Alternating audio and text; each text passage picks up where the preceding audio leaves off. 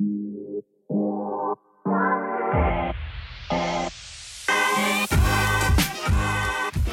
afternoon. Good afternoon. This is Quotes from Quarantine. We back, baby. Nice. We back. So, this is Pastor Brian, and I'm joined this afternoon by Miss Rachel Lassen.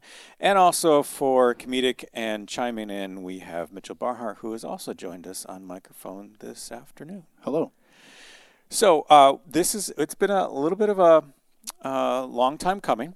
But we decided that we were going to bring a little Quotes from Quarantine back, do a little podcasting. We figured in this kind of holiday season, there's lots of things going on. And we just want to continue to use all these different methods and mediums to connect with our church and larger audience. So this is going to be different. There's going to be some different conversation points. It's going to be somewhat personal, somewhat devotional, somewhat marketing and talking about upcoming events. But we are going to take a deeper dive on some things that we just can't always get to on a Sunday morning. And that's kind of what we are attempting to accomplish. Right, Rachel?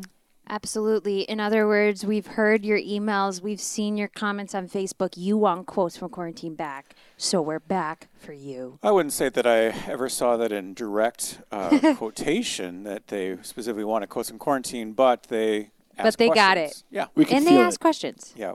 We could feel it through the interwebs. We could feel the energy of the longing for a return to Quotes from Quarantine.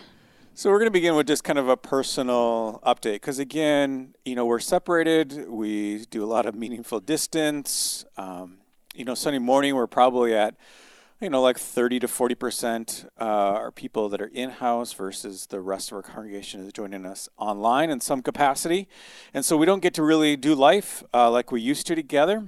And so I think it is important for us to talk about life, and we're real people and going through real things. And so, Rachel, this has been a full season, and in the midst of all this, 3 members of your own family have come down with COVID.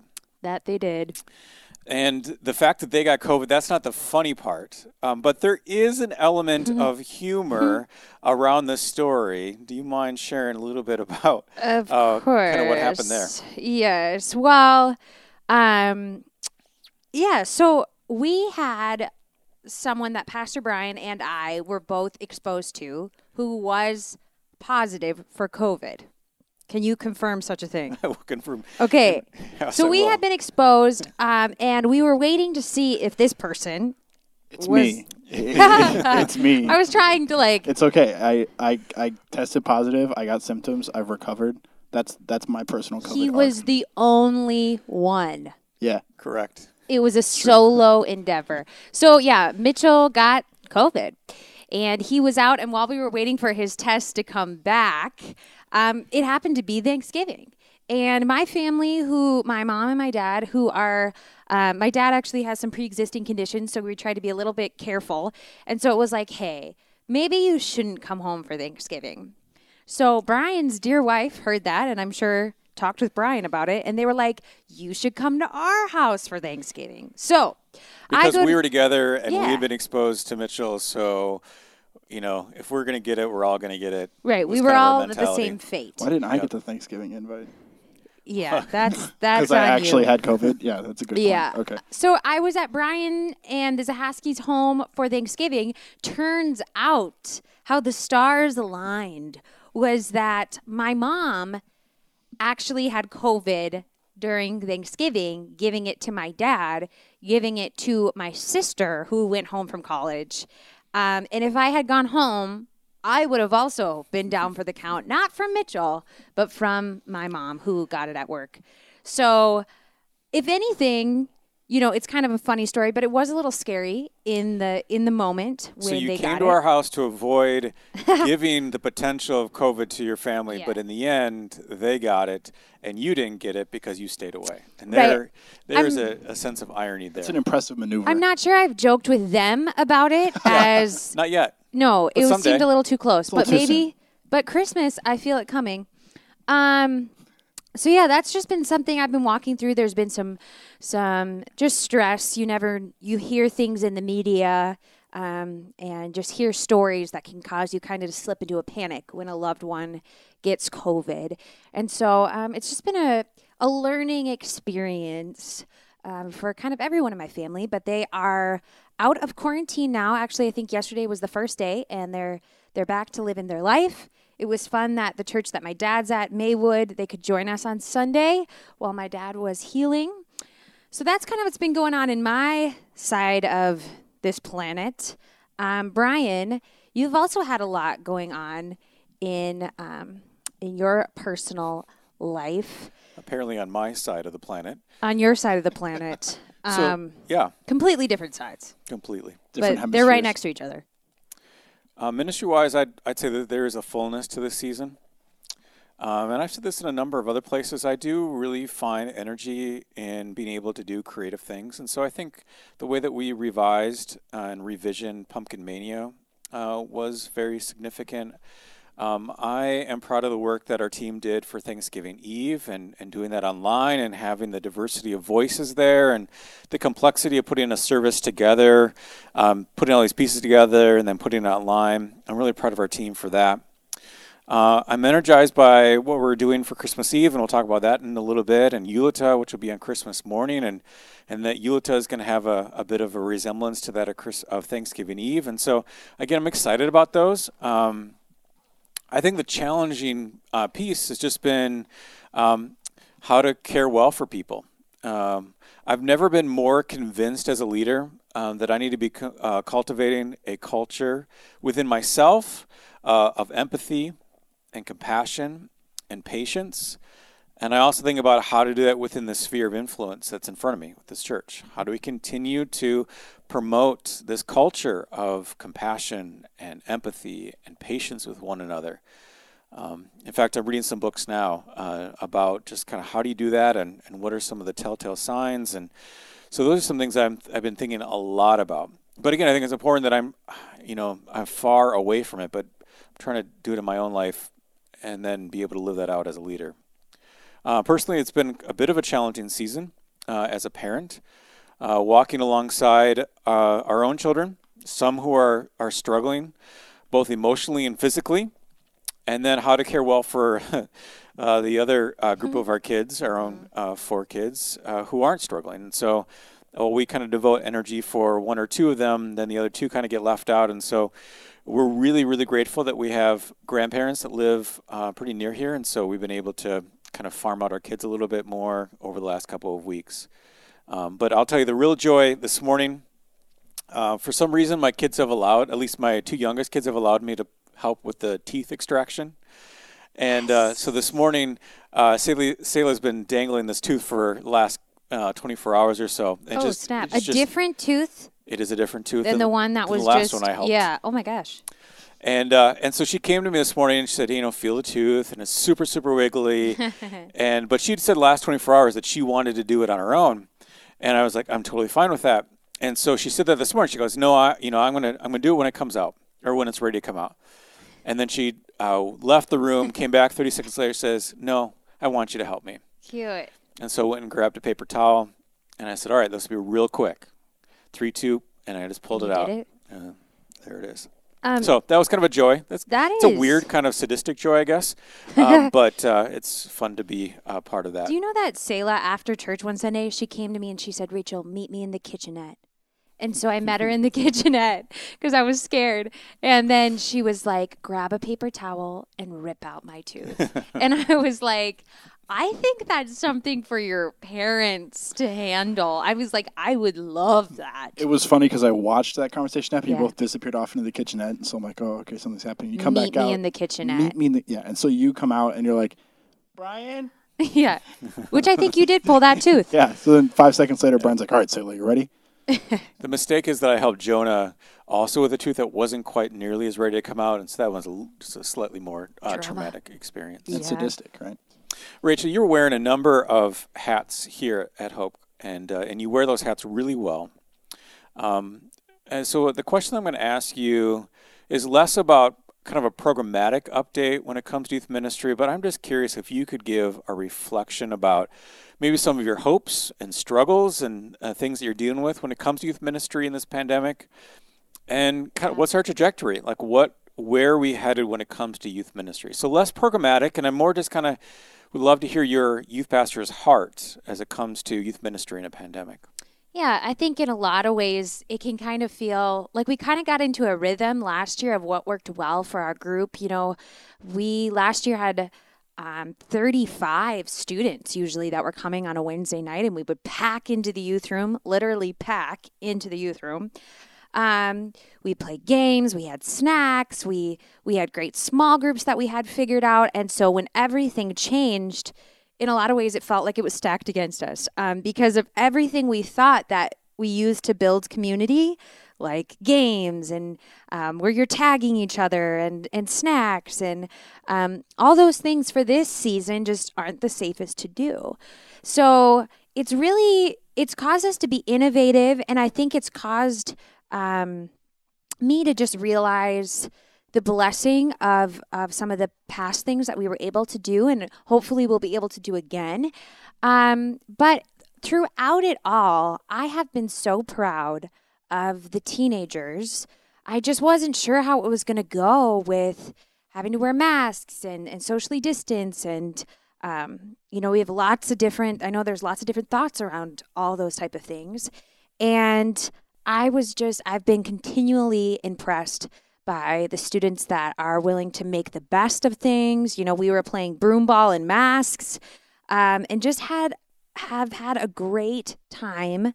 We've launched some discipleship groups this year, which have been amazing. I wasn't sure how they were going to go, given that they'd have to wear masks the whole time and be socially distant.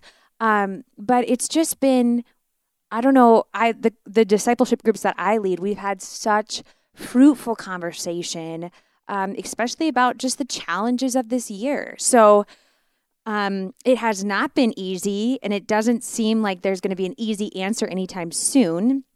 But I've just been honestly inspired by our young people and their willingness to not necessarily go with the flow, but just willing to keep on going. So that's kind of what's been happening on our end. One of my arguments has been that again, there are so many challenges that this era of COVID has caused. Yeah. But it has created space to try things on the margins. Mm-hmm. And there's, I think across the board, there's more space to try things and be okay that they don't work. Yeah. And so I've seen that in how you've approached certain elements of youth ministry, that there are things that you've tried and some things that have been winners and things that maybe haven't won as well. But there's that permission to do that. You've given yourself permission to do that. And you've seen things like discipleship groups, which I think is the arc of where you wanted to go. Mm-hmm. I think you've been able to get there faster. Yep. Because in reality, those were some of the only options we had. It's true. So again, I've appreciated your creativity towards that, innovation, and willingness to try new things, even if the success rate, you're not even sure exactly how everything's going to go. Yeah. So that's been something it's been trial and error, and it will continue to be. But I just appreciated, all of our team's help as we try to get something together there for our young people. Now, Brian, I know you put a lot of time and effort into your sermons. I see you on Wednesday mornings with the door closed of your office, cooking up a storm when it comes to writing a sermon. And I'm curious if there's anything from these past couple sermons that you wanted to talk about, but for the sake of time, you couldn't. Does anything come to your mind? Yeah. They talk about kind of the work you do in prepping a sermon is kind of like an iceberg, and the reality is the sermon that you actually give is kind of the tip of the iceberg that sits above the water. And so when I was writing last week in this sermon on sight and kind of seeing, understanding what God's field of vision is and adopting that for ourselves, this text, really interesting text from 1 Samuel 16 with David, I realized I wrote, and I had one more major point to get to, and I couldn't get to it because now's the time. I just kept writing too much on the other sections. But I guess the thing that really struck me is, so at the end of the scene where David is anointed as the next king of Israel, the next scene is back to Saul, who's been told already that he's going to be removed from office. And it's not a drastic overnight deal. But one of the things that the text illuminates is that he starts having some physical ailments. And he's starting to have these headaches, and he's really struggling. And so he needs comfort. And he's found comfort in music. And it just so happens that they start a search process to find out who can play the lyre, who can play this instrument to help him, remove this pain that he's experiencing. And it just so happens that David, who is this now anointed king, but not everyone knows that yet. Not very few people actually know that at that point. Actually has this skill. And so David is worked into the royal court, if you will, because he has this skill of playing the lyre. And it uses it to bring comfort to ultimately the guy who he's going to replace. And it reminds me again, over and over again, that there are gifts that God has given us, and there's a real temptation to overlook some of the gifts that God has given us. I mean, here's a shepherd. He's out in the wilderness. He's doing his deal, and yet it isn't his skill as a shepherd. It isn't his skill as a warrior that allows him to become a king. And then in the midst of this, in this middle transitional period, the thing that gets him into the royal house is this little-known gift of being a musician. And God uses that to put him in a place of influence. And so my encouragement to the congregation would have been, and still is, I just couldn't say it in person, is don't undervalue the gifts that God has given you. Don't write off particular gifts and think, oh, that's not significant, that God can't use that. Because I really do believe that God has gifted us with a number of gifts for particular seasons of life. And it's really important to continue to nurse those gifts and to, with a boldness, invite God to put you in places where you can use those gifts. And so that was something that I've just really been wrestling with a lot. And I went through the staff that day and just said, hey, here are the gifts that I see you all have that I don't think many people actually see, and here's how I see God using you. And again, I could do that for a number of people in our congregation as well. And so that's just my encouragement to our congregation. Yeah. So I'm going to actually pass it back to you, Rachel. This is kind of the fun section, if you will, of our Quotes from Quarantine. Yeah. And we committed to making this a 30-minute podcast and not going much longer. So we're going to we're keeping an eye on our time.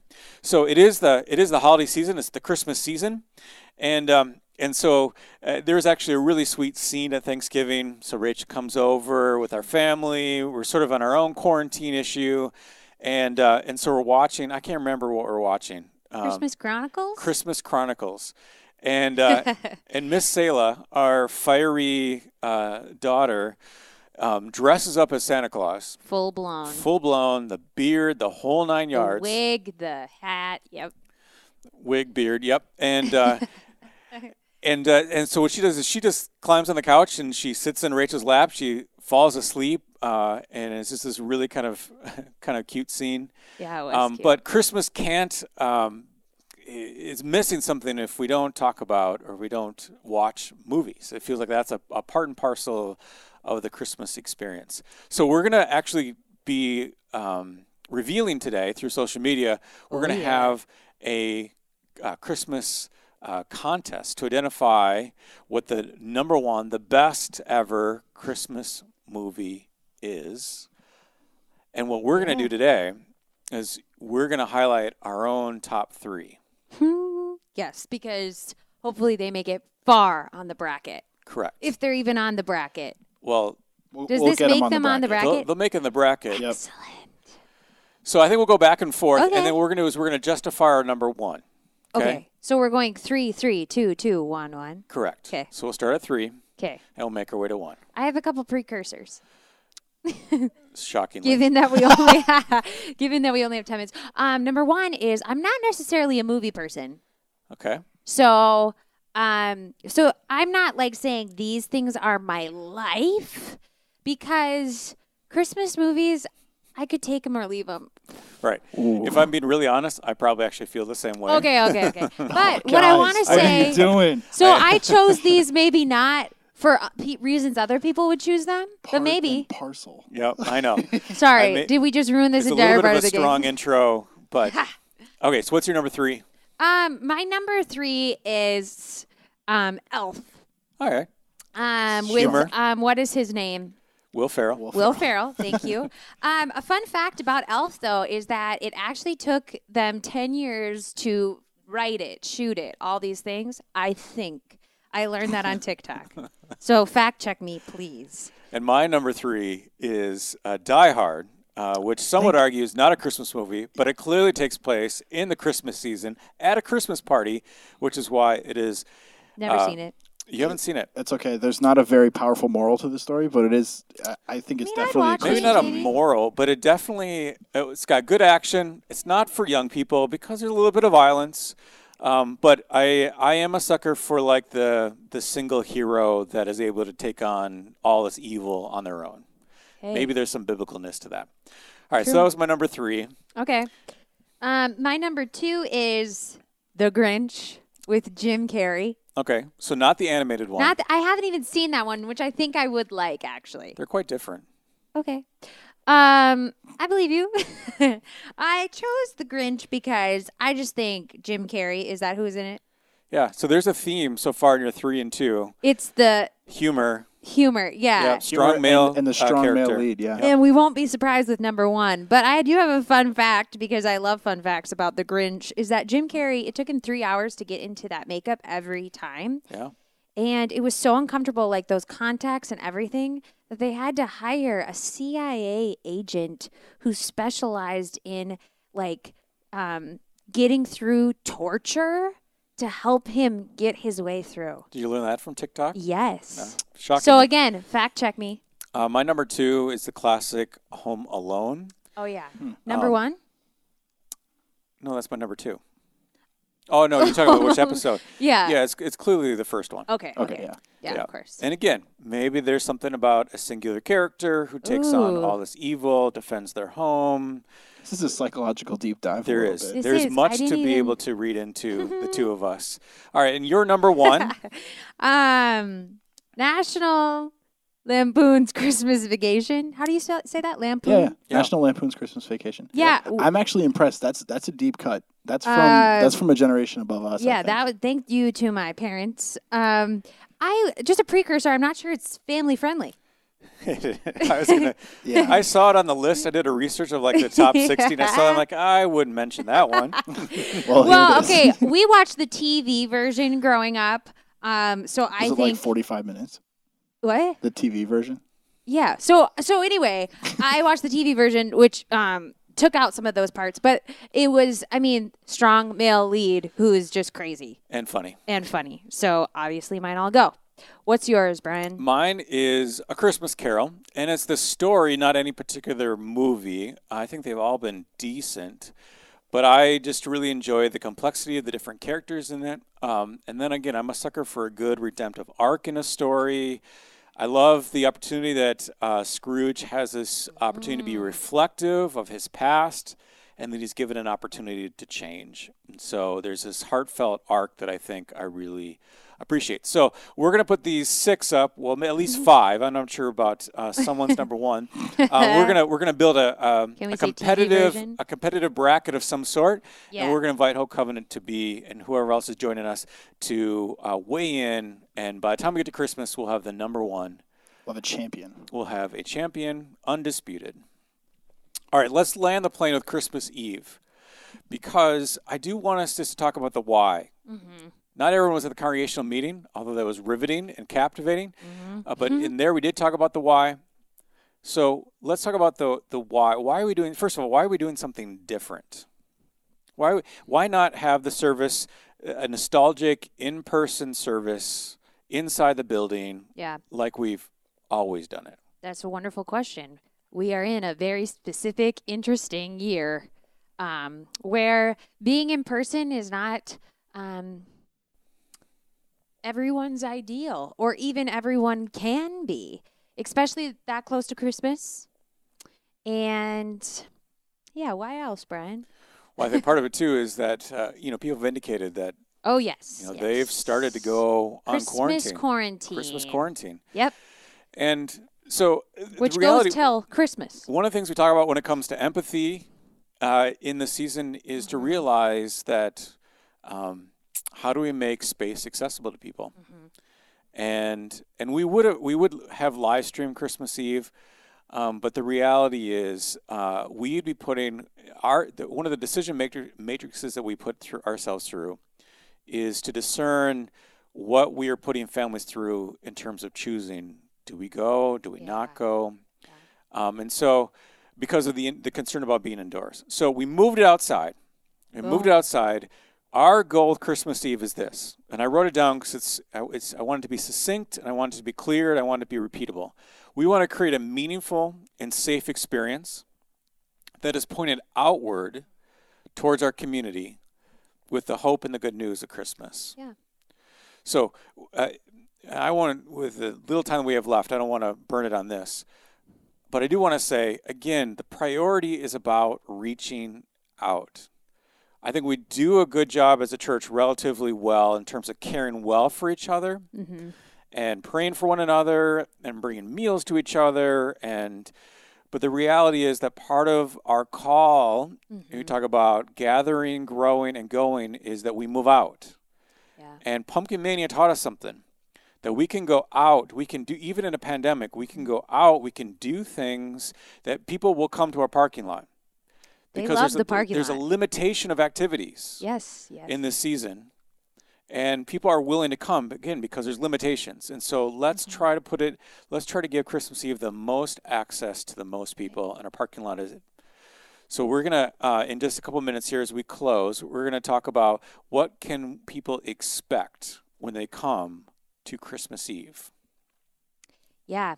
So I was actually pitching, I was inviting one of my neighbors because he was like, I just moved here, like everything's shut down. What do I do? And I was like, well, we will have llamas in our parking lot on Christmas Eve. And so him and his girlfriend are hopefully coming. But as people come, we're going to greet people. We've got some fun little light up Christmas things that our volunteers will get to wear. You get to hang out with animals. There's a big trailer full of lots of different kind of animals. Mary and Joseph are going to be there. It was really hard to get them, but they're in high demand this time of year. They are, but we, They made the trip to Minnesota on donkey. I know, right? So they're flying Delta. That's quite a So we're excited to have them. And so that's why you need to sign up, because it's high demand. But they're going to tell their perspective of the night that Jesus was born. Yeah. And so that is going to be a great learning opportunity. What else is there going to be, Brian? There's going to be a mini version of the scavenger hunt, similar to what we did at Pumpkin Mania, but kind of a scaled-down version. We are going to have hot chocolate to go, so when people are done, the idea is that you sign up for a 30-minute experience. You come, you can experience all these things, and then leave, and then we give you, so we bless you with hot chocolate on your way out to warm both the body and the soul. And then we're also going to have take-home resources for families to experience kind of that silent night experience, but to do it at home with their family. We'll have candles. We'll have an accessible audio experience that people can hear also. Just, again, some of the significance and the hope that comes with Christmas. Yeah. So as we land, as we kind of close this special edition of Quotes in Quarantine, we want to talk about how can hope be involved. Number one is, and again, I hope our hope people do this a lot, and that is inviting someone to come. Yeah. It's in a year of not a ton of things for families to be able to do. This is going to be such a fun, neat experience to invite your neighbors to, just really simple and easy. We hope that people will come and help for maybe an hour on Christmas Eve, to be a greeter, to be someone who's helping at the table as people are coming in, or even on the setup or the takedown. And there's lots of stuff. Maybe they'll need animal help. Maybe needs some animal help. Those jobs will go back. Those jobs will go quick. We hope that just Hope people come and enjoy it. Yep. Mm-hmm. And I'd also just encourage our Hope people to continue to have an optimistic kind of bent. That, again, we get it, and we've heard there are people who are lamenting that there isn't an in-person Christmas Eve experience, or that Eula to the next morning is going to be an online experience, which we'll talk about next week. We get it. Like, we feel that. So we just invite our Hope people to lament with those who are lamenting that loss, but also to help our Hope family embrace the opportunities that are in front of us. Yeah. Again, and this is a microcosm of the entire year. There are things that we should be lamenting, for sure. But we also don't want to miss the opportunities that are in front of us. Yeah. And I think Christmas Eve is one of those. So, Rachel, thank you for spending 30 minutes with us. Hope Covenant, thanks for spending 30 minutes with us. We hope that this has been encouraging, maybe a little fun. Maybe you laughed, and maybe hopefully you have been encouraged to grow and walk in your faith, and also be encouraged to reach out and bring someone on Christmas Eve. Pastor Brian, Rachel Lassen, Mitchell Barhart from the tech booth. We will see you Sunday.